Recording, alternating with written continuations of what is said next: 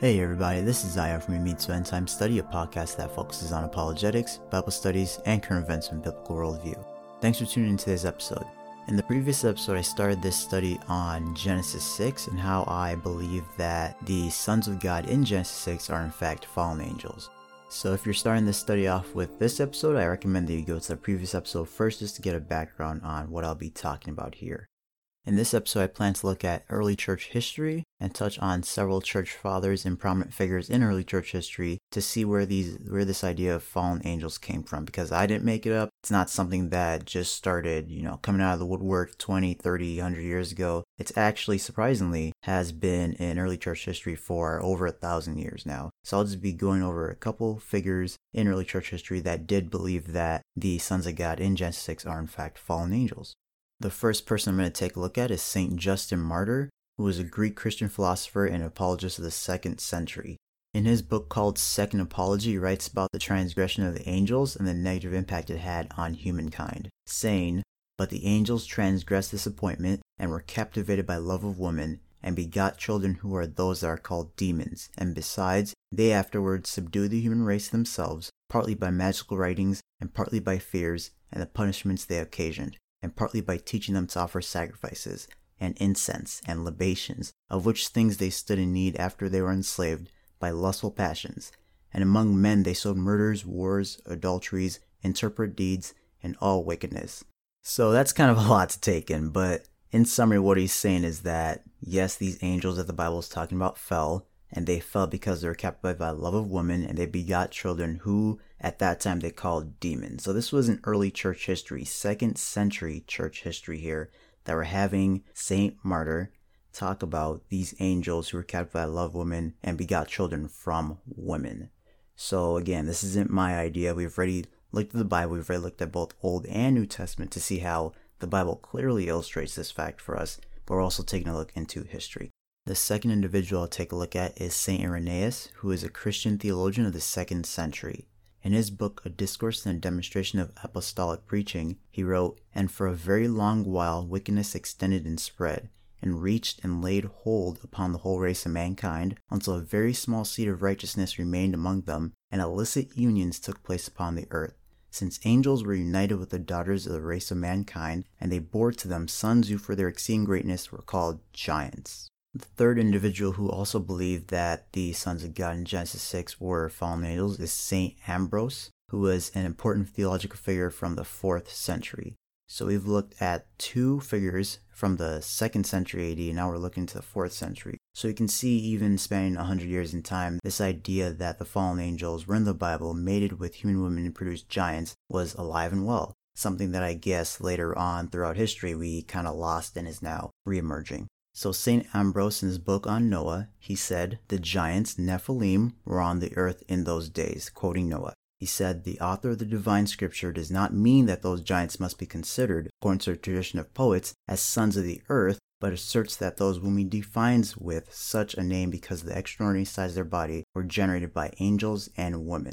What I really like about St. Ambrose's quote is that he makes it clear that the giants or the Nephilim are not to be confused with what he called tradition of poets called the sons of the earth, or maybe those quote-unquote poets thought the giants were just big men, just regular humans, but he's making it clear that these beings came from the union between angels and women. So what St. Ambrose is talking about here is something that I touched upon in the last episode as well. Yes, I made it clear that I believe that Genesis 6 talks about fallen angels, but I also made sure to include the idea of the Sethite view, because I know that there are people who reject the fallen angel view and believe that the sons of God are literally just human men or human beings that may be aligned with God, that worship God, that followed after God, but they somehow reproduced with other humans who didn't follow God, who didn't love God, who didn't worship God, and somehow in that union we got giants. So I believe that's what St. Ambrose is saying here, that the name giants, the name Nephilim, is not to be confused by the tradition of poets who maybe at that time thought that the Nephilim were just ordinary men, but he's saying that indeed these giants came from the union between angels and women. The fourth individual I'll take a look at was St. Clement, who was a bishop in Rome in the 1st century. He was a notable figure to the point where St. Irenaeus also lists him as a contemporary of the apostles and a witness of the apostles' preaching, which is pretty important, especially at the time. So in his book, Clementine Homiles, he says, But when, having assumed these forms, they convicted as covetous those who stole them, and changed themselves into the nature of men, in order that, living holily, and showing the possibility of so living, they might subject the ungrateful to punishment. Yet, having become in all respects men, they also partook of human lust, and being brought under its subjection, they fell into cohabitation with women. And being involved with them, and sucked into violent and altogether emptied of their first power, were unable to turn back to the first purity of their proper nature. Their members turned away from their fiery substance, for the fire itself being extinguished by the weight of lust, and changed to flesh, they trode the impious path downward. For they themselves, being fettered with the bonds of flesh, are constrained and strongly bound, wherefore they have no more been able to ascend into the heavens. The fifth individual I'll be taking a look at is Lucius Lactantius, who was a Christian apologist in the early 4th century.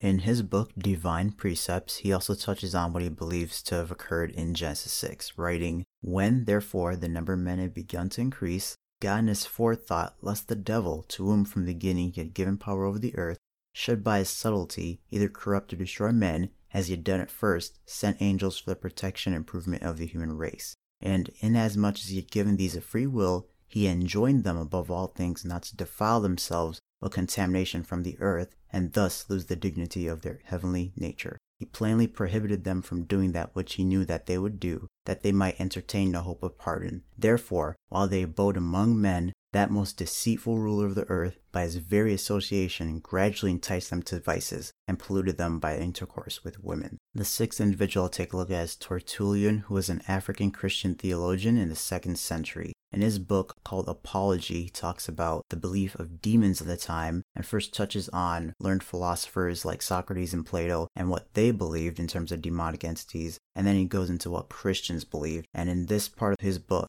that's when he talks about fallen angels. He writes, "We are instructed, moreover, by our sacred books how from certain angels who fell of their own free will, there sprang a more wicked demon brood, condemned of God along with the authors of their race, and that chief we have referred to.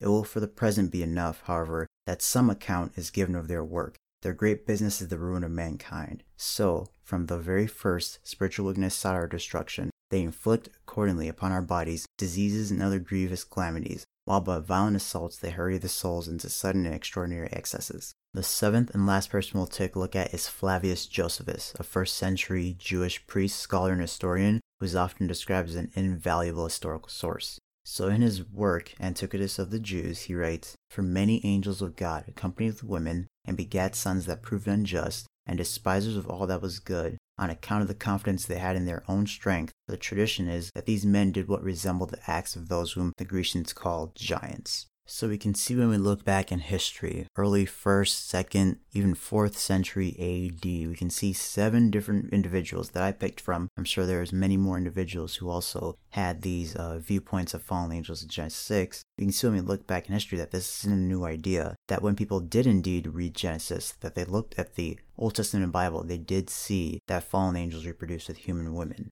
Although I do enjoy looking at history and seeing how historical sources in the historical context can help us paint a better picture of what we're reading in the Bible should be our first and last source of truth, and when we want something confirmed, we have to go to God's word first. And if it contradicts scripture, then we know that we have to take it out that it's not true.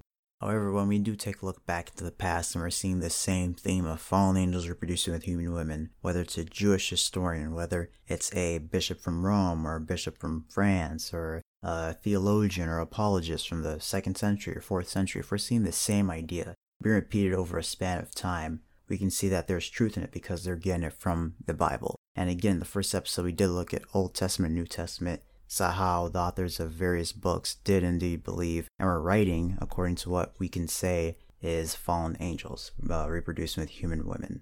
All in all, I hope you enjoyed this study. I hope it gave you something to think about and a place to start your own personal research from. If you want more info, you can always go to my blog and the links attached to the podcast below. I wrote a second article with all these historical sources, with the links as well of the notable figures I referenced, as well as their works for you to take a look at what they said for yourself.